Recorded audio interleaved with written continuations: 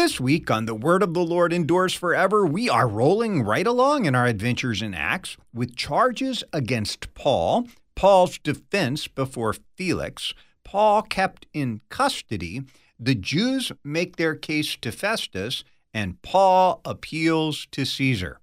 Join me, Pastor Will Whedon, for The Word of the Lord Endures Forever, your daily 15-minute verse-by-verse Bible study on demand. Listen at thewordendures.org or your favorite podcast provider.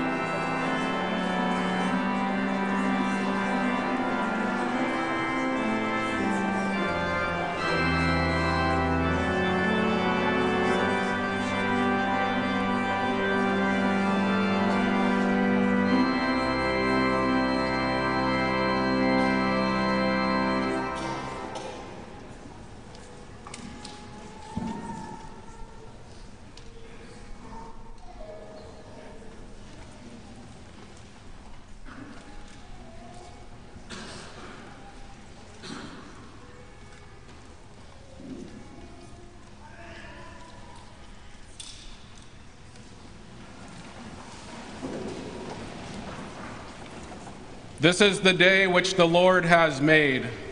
Let us rejoice and be glad in it. From the rising of the sun to its setting, the name of the Lord is to be praised. Better is one day in your courts than 1,000 elsewhere. I would rather be a doorkeeper in the house of my God than dwell in the tents of the wicked. Make me to know your ways, O Lord. Teach me your paths. Sanctify us in your truth. Your word is truth. From the rising of the sun to its setting, the name of the Lord is to be praised. Glory be to the Father, and to the Son, and to the Holy Spirit, as it was in the beginning, is now, and will be forever. Amen.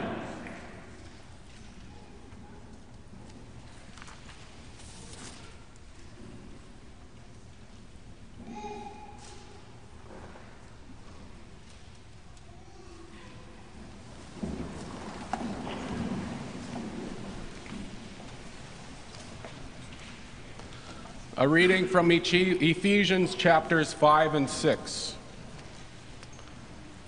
Therefore be imitators of God as beloved children, and walk in love as Christ loved us and gave himself up for us, a fragrant offering and sacrifice to God, submitting to one another out of reverence for Christ. Wives, submit to your own husbands as to the Lord. For the husband is the head of the wife, even as Christ is the head of the church, his body, and is himself its Savior. Now as the church submits to Christ, so also wives should submit in everything to their husbands. Husbands, love your wives, as Christ loved the church and gave himself up for her, that he might sanctify her, having cleansed her by the washing of water with the word, so that he might present the church to himself in splendor, without spot or wrinkle or any such thing, that she might be holy and without blemish. In the same way, husbands should love their wives as their own bodies. He who loves his wife loves himself. For no one ever hated his own flesh, but nourishes and cherishes it, just as Christ does the church, because we are members of his body. Therefore a man shall leave his father and mother and hold fast to his wife, and the two shall become one flesh. This mystery is profound, and I am saying that it refers to Christ and the church. However, let each one of you love his wife as himself, and let the wife see that she respects her husband. Children, obey your parents in the Lord, for this is right. Honor your father and mother. This is the first commandment with a promise, that it may go well with you and that you may live long in the land. Fathers, do not provoke your children to anger, but bring them up in the discipline and instruction of the Lord. Slaves, obey your earthly masters with fear and trembling, with a sincere heart, as you would Christ, not by the way of eye service as people pleasers, but as servants of Christ, doing the will of God from the heart, rendering service with a good will as to the Lord and not to man, knowing that whatever good anyone does, this he will receive back from the Lord, whether he is a slave or free. Masters, do the same to them, and stop your threatening, knowing that he who is both their master and yours is in heaven, and that there is no partiality with him. This is the word of the Lord. Thanks be to God. Forever, O Lord, your word is firmly set in the heavens. Lord, I love the habitation of your house and the place where your glory dwells. Blessed are those who hear the word of God and keep it. Lord, I love the habitation of your house and the place where your glory dwells. Glory be to the Father, and to the Son, and to the Holy Spirit.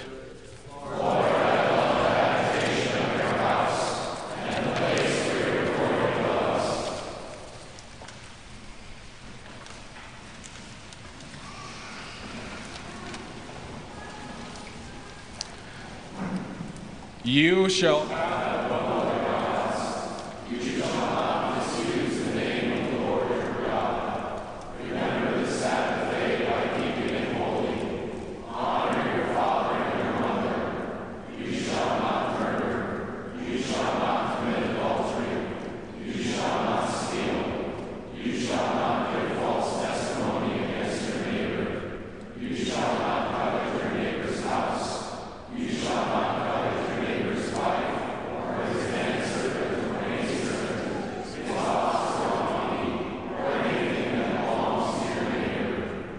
I believe in God the Father Almighty, maker of heaven and earth, and in Jesus Christ, his only Son, our Lord, who was conceived by the Holy Spirit, born of the Virgin Mary, suffered under Pontius Pilate, was crucified, died, and was buried. He descended into hell. The third day he rose again from the dead. He ascended into heaven, and sits at the right hand of God the Father Almighty. From thence he will come to judge the living and the dead. I believe in the Holy Spirit, the holy Christian Church, the communion of saints, the forgiveness of sins, the resurrection of the body, and the life everlasting. Amen. Our Father, who art in heaven, hallowed be thy name. Thy kingdom come, thy will be done, on earth as it is in heaven. Give us this day our daily bread, and forgive us our trespasses, as we forgive those who trespass against us. And lead us not into temptation, but deliver us from evil. For thine is the kingdom, and the power, and the glory, forever and ever. Amen. A catechism recitation on confession. What sins should we confess? Before God, we should plead guilty of all sins, even those we are not aware of, as we do in the Lord's Prayer. But before the pastor, we should confess only those sins which we know and feel in our hearts. Which are these? Consider your place in life according to the Ten Commandments. Are you a father, mother, son, daughter, husband, wife, or worker? Have you been disobedient, unfaithful, or lazy? Have you been hot-tempered, rude, or quarrelsome? Have you hurt someone by your words or deeds? Have you stolen, been negligent, wasted anything, or done any harm? In the name of Jesus, amen. Sheer terror and hellish torture. That was Luther's teaching on confession. Medieval confession, that is. Why? Well, he goes on to explain. Such confession placed on the faithful, quote, the heavy burden and torture of having to list all kinds of sins so that no one was ever able to confess perfectly enough. A pastoral crisis. Was it the case that the good Lord actually wished to keep his people squirming all the time? Or was it true what Isaiah said, comfort, comfort my people? And so the fifth chief part hits this head on. What sins should we confess? Answer? Well, before the pastor, confess those that you know. Before the pastor, confess those that you know and feel in your heart. But before God, plead yourself guilty of all sins, even those that you can't discern or remember or recall or know. This is because the psalmist must have it right. Who can discern his errors? Indeed, who can? Particularly with a nature as deeply corrupt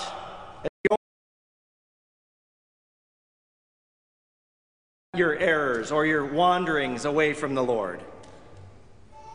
And all of those are the ones that you don't know, that you can't discern. And so all you're left with is the ones that you actually can.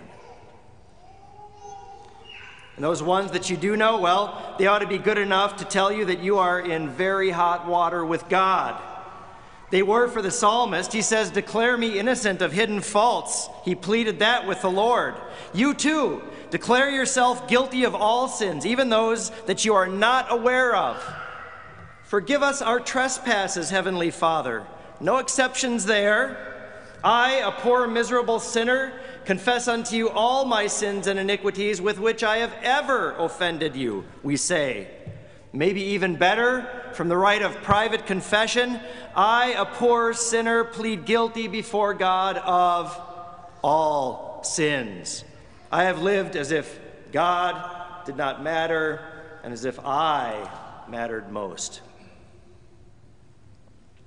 That pretty much hits it. It's the solipsism of man turned in on himself. God doesn't matter, neither does his law, only you do. And if you don't think that's true, then why in the world do you live a damn the torpedoes full speed ahead life? But just because the enumerations of sins isn't and can't be required, that doesn't mean that the confession of actual sins is forbidden to us. If your confession is true that you are a sinner, sinner is actually an action noun. And that means that you commit sins. You know what? There are probably a few sins actually left nowadays. Things like supporting and voting for the wrong candidate, right or left, being on the wrong side of history, as they say, on the LGBTQ plus debate.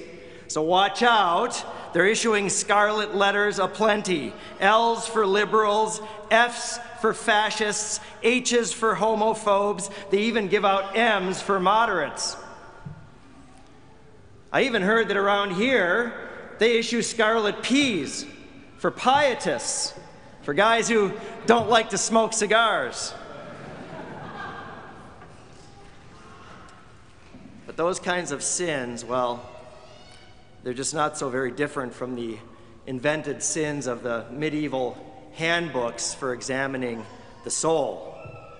Set an arbitrary bar, and anyone who comes in underneath that bar has, by definition, committed a sin. Even pious Christians can invent sins. In fact, you might excel at it. Chasubles and chanting, anyone? Or not? And then there are those big vocation, identity sins. You didn't finally study for the ministry even though you thought about it? You went to CUW and didn't get certified as a Lutheran school teacher, and then your husband came here to the seminary and you didn't enroll in the deaconess program? Shame on you. That's as dangerous in 2023 as it was in the year 1509, making sins and therefore making sinners where there aren't any. Even worse, what that does is it ignores the real sins and therefore the real sinners where they exist aplenty. That's the ingenuity of Luther's instruction here in the Small Catechism. Which sins are these that we ought to confess, he says. In other words, Luther's question is, how do I know what is and what isn't a sin?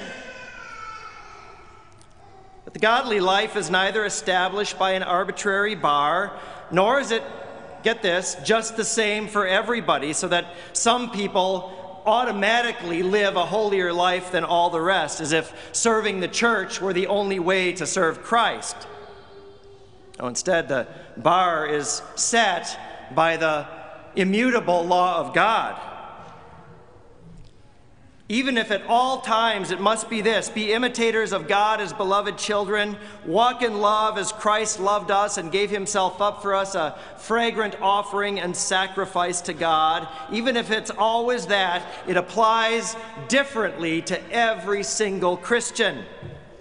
It's always in an infleshed form and shape. The shape for Christ was to be the propitiation for our sins. Ours is to serve our neighbor in our station in life within our vocation. That's our submission to one another out of respect for Christ. It's the hypotaxis that the Lord has stitched right into his creation. So a wife, well, then it's respect for your husband. A husband, then faithful and sacrificial love towards your wife. Child, parental honor. A parent, not abuse and caprice, but nurturing and appropriate discipline and instruction in the Lord. An employee, even a slave, well, obedience is the thing, and from the heart. An employer, well, render good to those below you, even to your slaves. A pastor, proclaim the whole counsel of God, drag yourself out of bed on Sunday morning whether you like it or not. But that sure doesn't mean that everybody in the world must be a pastor. And hearers, obey the word proclaimed as coming from the mouth of Christ and support the ministry with the means that the Lord has given you. That is, by the way, what we celebrate and honor on Donation Day at our seminary. This group of hearers that you see here today doing exactly what the Lord has given them to do in their vocation. Right now they're hearing God's word, and with the resources that the Lord has given them, they are supporting the ministry and the ministers of the church.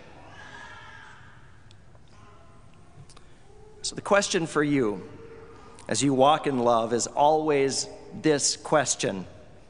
Draw a circle around yourself that includes everybody that you come into contact with. You ask yourself, what is my relationship to them? And then you say, well, what has God instructed me to do in order to love these people? That is your vocation. That's the locus, the only locus of your good works, impelled by the Spirit, driven by love, and shaped by the Lord's commandments. But here's the deal. If all good works are, by definition, worked within and from your vocation, then guess what? All sins that you commit are committed within and against your vocation. You can't point to me one single sin. I challenge you. Find one single sin that is not a vocational sin. The same law that teaches you how to love your neighbor convicts you when you don't. Why? Because lex semper accusat, the law always accuses. Offenses against love about and the breaking of the hypotaxis that the Lord has established for your and your neighbor's good, that's what that's all about. And at the end of the day, all you can do is call it what it is. It's a diabolical work. The stuff of the devil who seeks nothing more than to destroy the good creation of the Lord. The stuff of your old Adam, who loves nothing so much as to join in the fun. And it's precisely there, in your vocation. If you forgot somehow that you are a sinner, that you will be reminded plenty. Those become the things that Satan does and actually will use against you. He'll say to you, you did what? How can you possibly call yourself a child of God? But in confession, the good Lord uses even that to your benefit, even Satan's accusation. Unbelief contends against sin on its own, apart from the ministrations of a pastor, apart from the absolving word of God and the absolution won by the Lord Jesus Christ. That truly is sheer terror and hellish torture. Don't leave yourself there, because that's never what the Lord wished for you, who made himself a fragrant offering and sacrifice to God on your behalf. No, if the righteous must live by faith, it can only be that the righteous by faith are the ones who live. And faith lives in no other word than this: take heart, my son, my daughter, your sins are forgiven. Amen.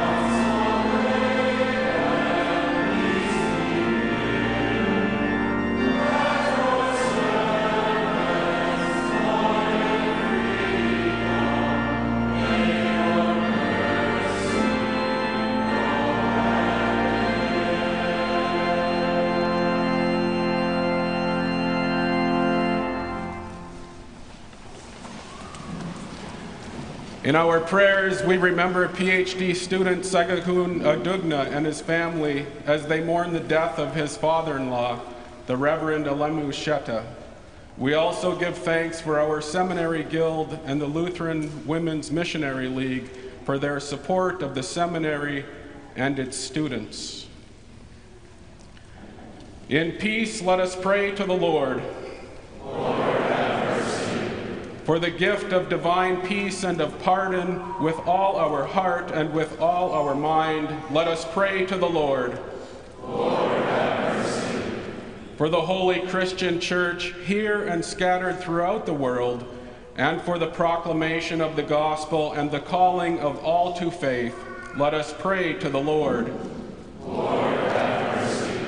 For this nation, for our cities and communities, and for the common welfare of us all, let us pray to the Lord.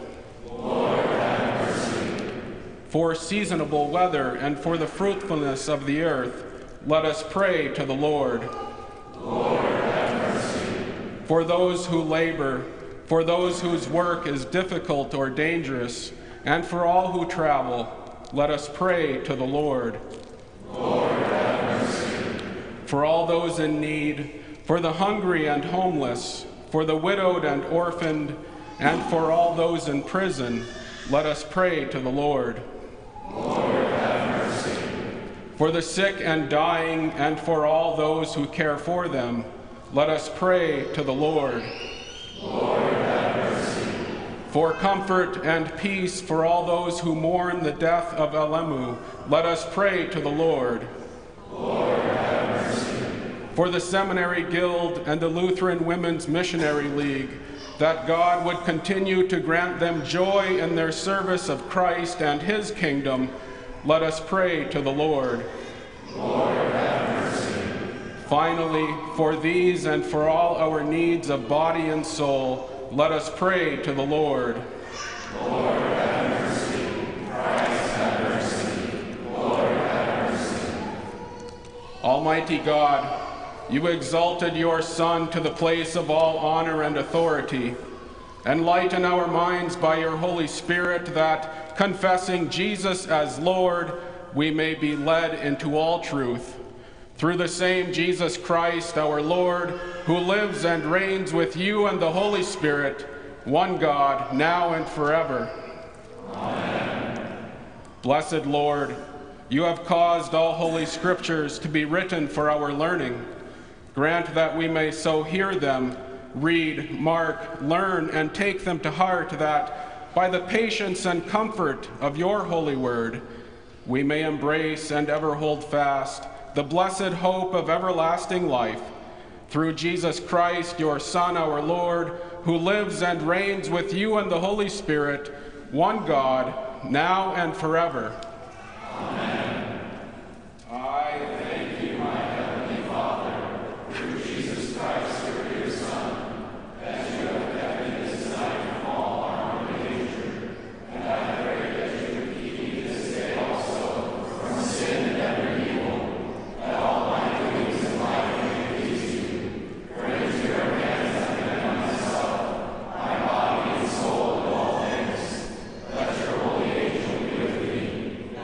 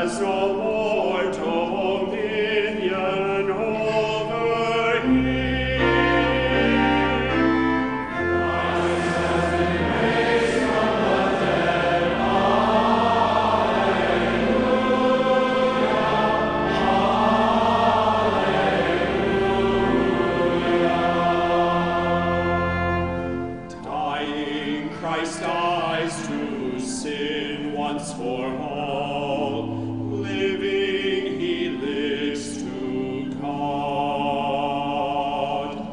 Count yourselves as dead to sin and alive to God in Christ Jesus our Lord.